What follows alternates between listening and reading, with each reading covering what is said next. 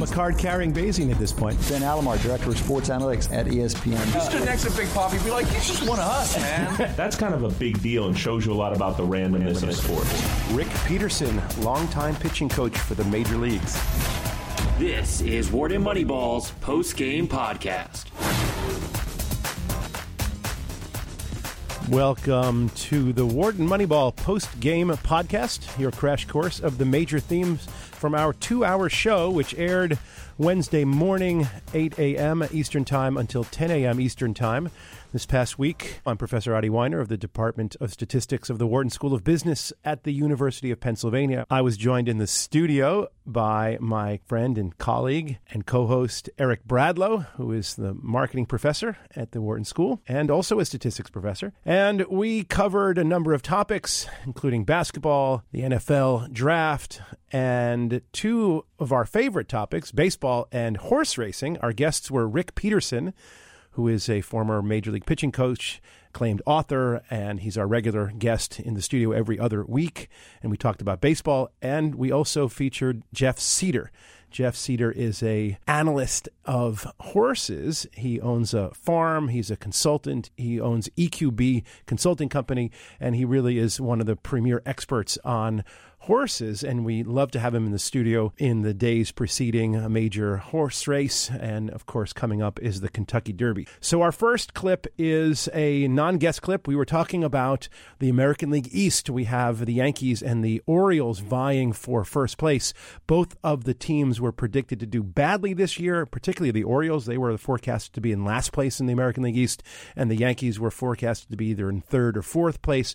As we turn around and look at the standings, the Yankees and the Orioles are a nice, comfortable lead over the predicted champion of the East, which was the Red Sox. And the question is, what's going on and what do we forecast for the end of the season? Let's go to the clip.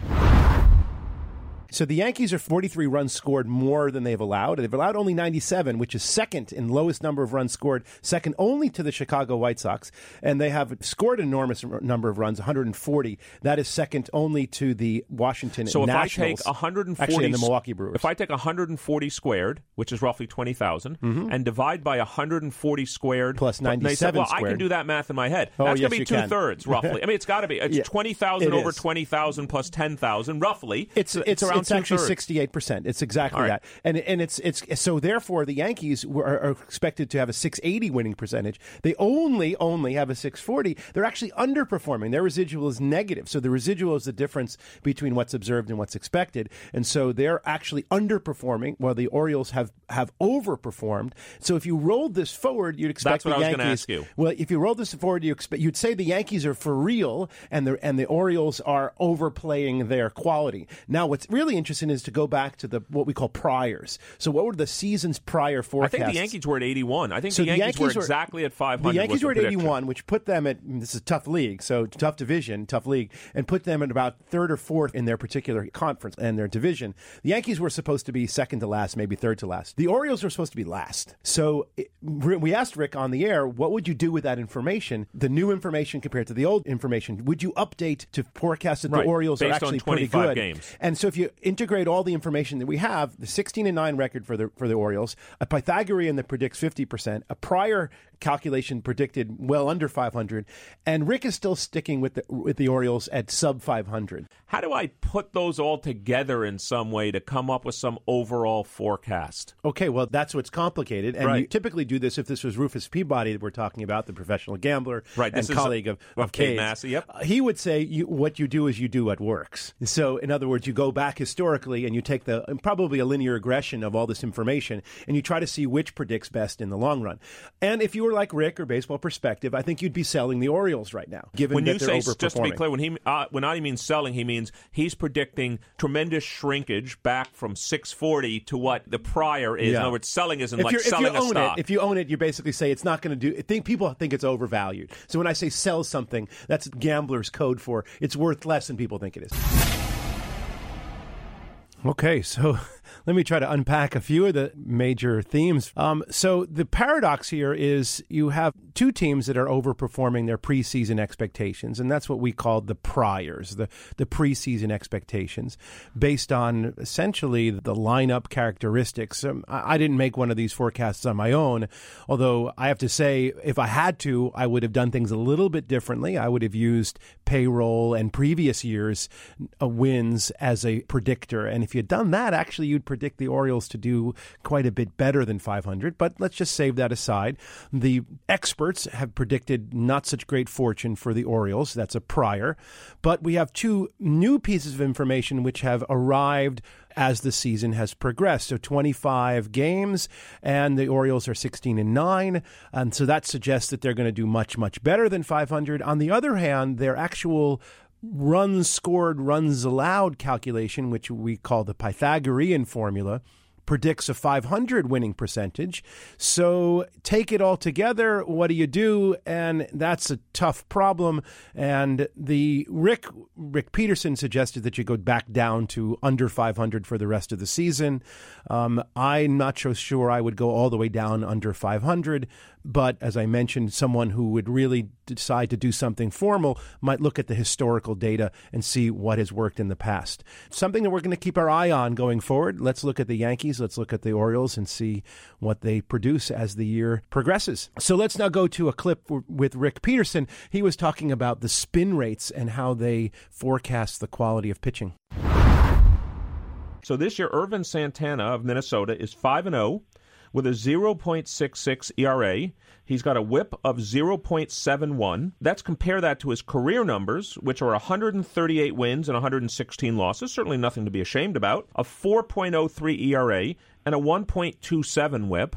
And I also looked up his advanced metrics. He throws it slower than the average pitcher. His spin rate is less, and his exit velocity is lower. On the analytics side, he's got a great record, great ERA, great whip, much better than his career average, much better in a later part of his career. But the measurables, speed, spin rate, velocity, are all worse than the major league average. How does something like this happen? Well, first of all, what people don't understand about spin rate, for example, low spin rate, those are the guys who throw ground balls. Those are the sinker ball guys.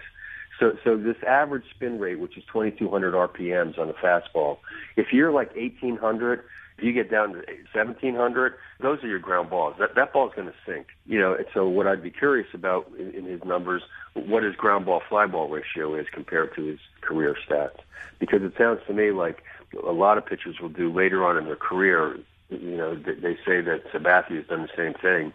Later on in their career, when their velocity is going the other direction, they start going to more two-seam fastballs, which is going to get a lower spin rate, which is going to produce more ground balls.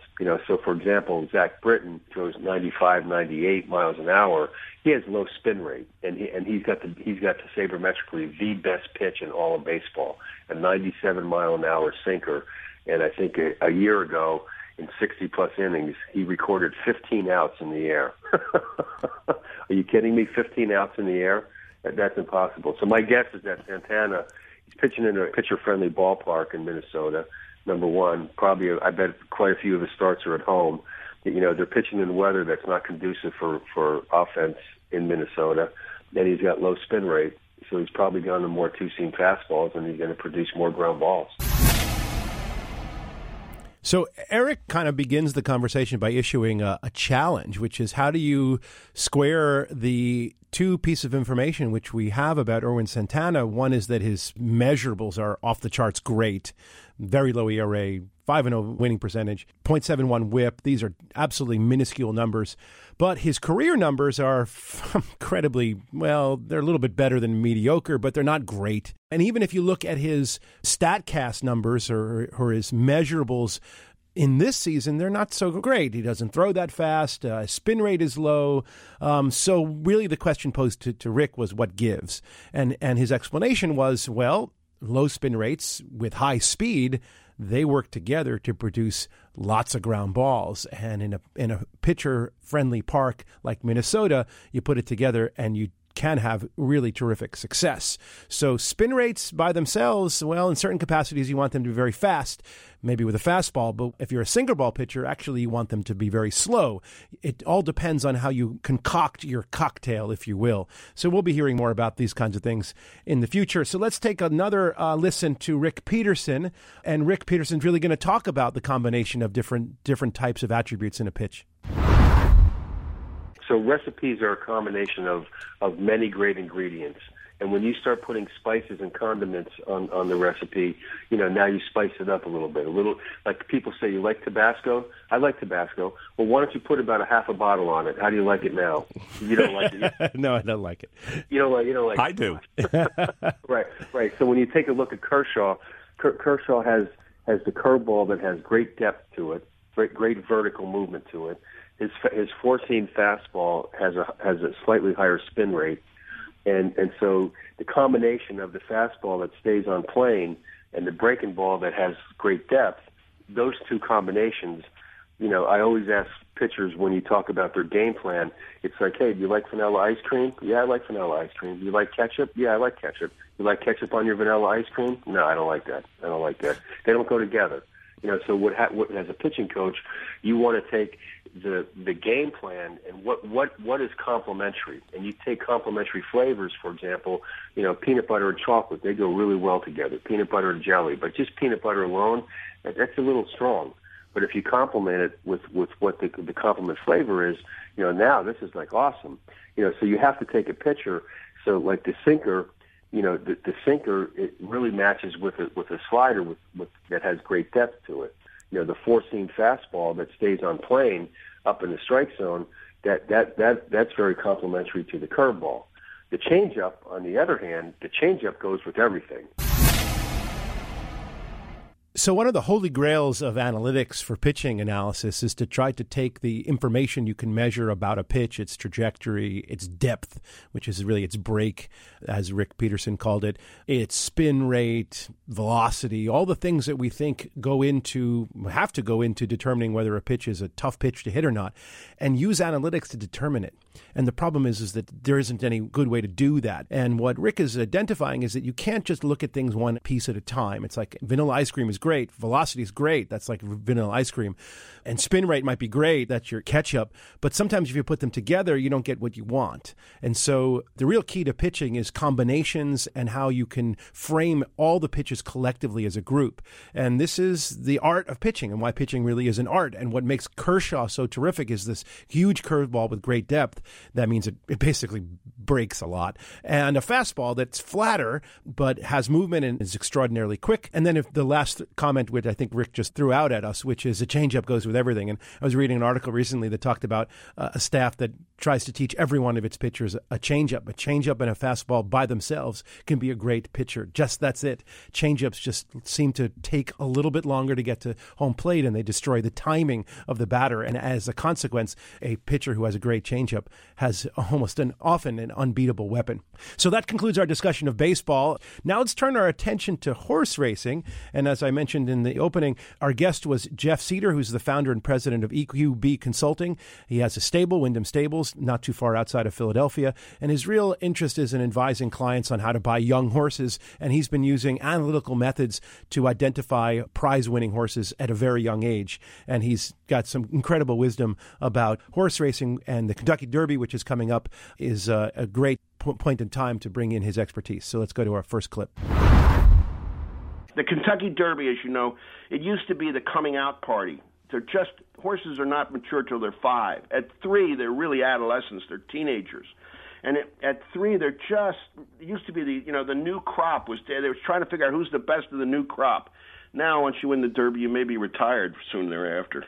But anyway, I have the results of that for all the 23 horses coming into the Kentucky Derby this year. Oh, so you have the logarithmic decay curve. So just to rephrase for our listeners so that you can get a sense, what Jeff is telling us is that you can use the short distances to forecast how they're going to do in the longer distance by looking at the rate at which they slow down. And right. All horses slow down as they go longer, but some horses don't slow down as fast as others. And that's when you see a horse passing all the others in the stretch and there's a big move at the end of the race, if it's not on the grass, which is different, that almost always he is not. He is slowing down. The others are just slowing down more.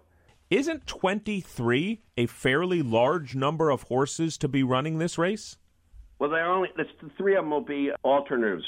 Somebody has to come out. 20 start. Well, let's go systematically, Jeff. But it's not a lot of horses because 30,000 are born a year, and only 20 can qualify to be here, and everybody wants to be there. $2 million race. Wait, hold on a second. 30,000 are born who are they're thoroughbred racing potential. Is right. that what you? Okay. And 20 of them are going to be a run for the roses. So what's that? A lot less than 1%. I see. Oh yeah, it's less than 1 in 1,000. So Jeff, let me just start systematically going through stuff. You already mentioned 20 horses in the race. Let's just start systematically. What does the start position? Does that have a huge effect on the race and the strategy in the race? Yeah, it has effect on the strategy. There has been one from the outside post. I mean, Big Brown is an example. What's the ideal position? The ideal positions are supposed to be like there's 2 starting gates, and right. so that you get some distance between where the 2 starting gates are. I forget exactly. I think it's at the 12 and the 13 are separated, wherever it is. That's a good spot to be because you've got space on one side of you so you don't get slammed or squeezed, and you can do some of what you want. Well, there was quite a bit of information about the upcoming Kentucky Derby. We learned some beautiful information about what it is. Really, it's a coming out party for the very young horses. They're not quite 3, and 30,000 are bred each year. And so only 20 get into the Kentucky Derby, so they really are the creme de la creme. Eric asked an interesting question about positioning and where you may or may not want to be, and I'd suggest you listen to the entire show if you want to hear a detailed conversation about positioning and jockeys. But we began by talking about an analytical question, which is how do you forecast the winner of the Kentucky Derby when none of these horses have actually ran this distance yet, which is 1.25 miles. At most they've run is about 1 mile or 1.1 miles.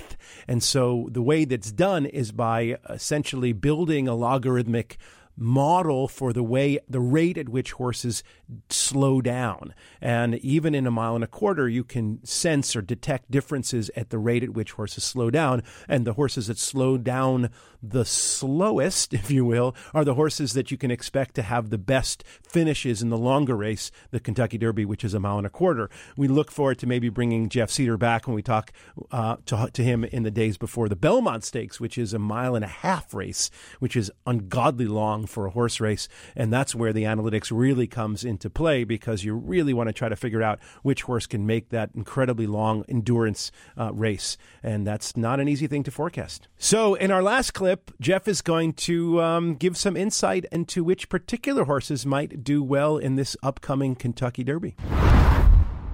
Always Dreaming and Classic Empire are kind of elite based on these measurements compared to the other 18 or 20 horses. Absolutely, but I can give you 2 horses that are going to be 50-1 that are going to, I think, can have a shot at being right there with them. One of them is a maiden. It's never won a race. Its name is Sonneteer. The last time I said something like that about a maiden, it was Nolan's Cat. He was a maiden, and I told the guy to put him in the Belmont Stakes when he asked me what to do with him, and they laughed. And then I got abuse from the racing form, said, the nutcakes and the idiots and the blah, blah, blah that are entered here. And he came in 3rd, and he was closing fast. And then he was 2nd in another Grade 1 race. So it turned out it wasn't any fluke. So what is the definition of a maiden? Last, and he trailed the field, and I said, wait. The trainer was pissed, and this and that, and then he just never slowed down. And at the end, he was passing everybody, and he was 3rd, coming on strong. Who was the other horse that you like that maybe has longer odds? State of Honor. State of Honor is at 50-1. 50-1, yeah. Wow, State of Honor. Looking at Lee. So why do you like these two? From their decay curves? Yeah. I looked at their races and the splits and how they ran. They come from behind. They handle traffic, and they don't slow down. Now, whether they've got the class to do it or not, I don't know. But this is an important variable. I think they're legitimate contenders here. Why they may just freak out. Some horses, they get in the gate with these other tremendous horses, and they're intimidated. And that's it. They'll run 1 minute and 10 seconds against cheap horses, which is pretty fast for, say, 3/4 of a mile. And then you put them in against the big time, and the race will go in 1 minute and 11 seconds, and they're nowhere. They're nowhere. And you say, well, what the hell happened? It's called the class factor, and it's pretty hard to predict. Well, there you have it. We've got a forecast, 3 horses that are not predicted to do particularly well and have long odds, 50-1, 33-1. Sonneteer, State of Honor, and Looking at Lee. By the logarithmic decay curves, they look to have a better shot at winning than the odds, or at least the current odds, are suggesting. Those odds will change. Horse racing odds aren't finalized until all the money is in, and so that won't happen until seconds before the race actually begins. So we don't really know what the final odds will be.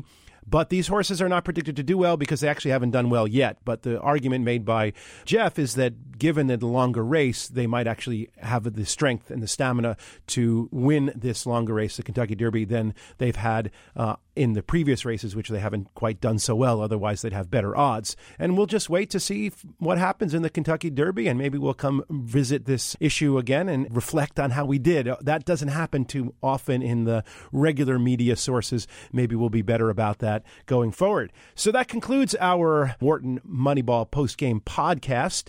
Remember, you can listen to the full show either on SoundCloud or on Apple Store under podcasts, or maybe live Wednesday mornings, 8 a.m. to 10 a.m. on Sirius XM 111 Business Radio, powered by the Wharton School. Join us next week for another edition of the Wharton Moneyball postgame podcast. I am your host, Adi Weiner, professor at the Wharton School. And until then, enjoy your sports, enjoy your statistics.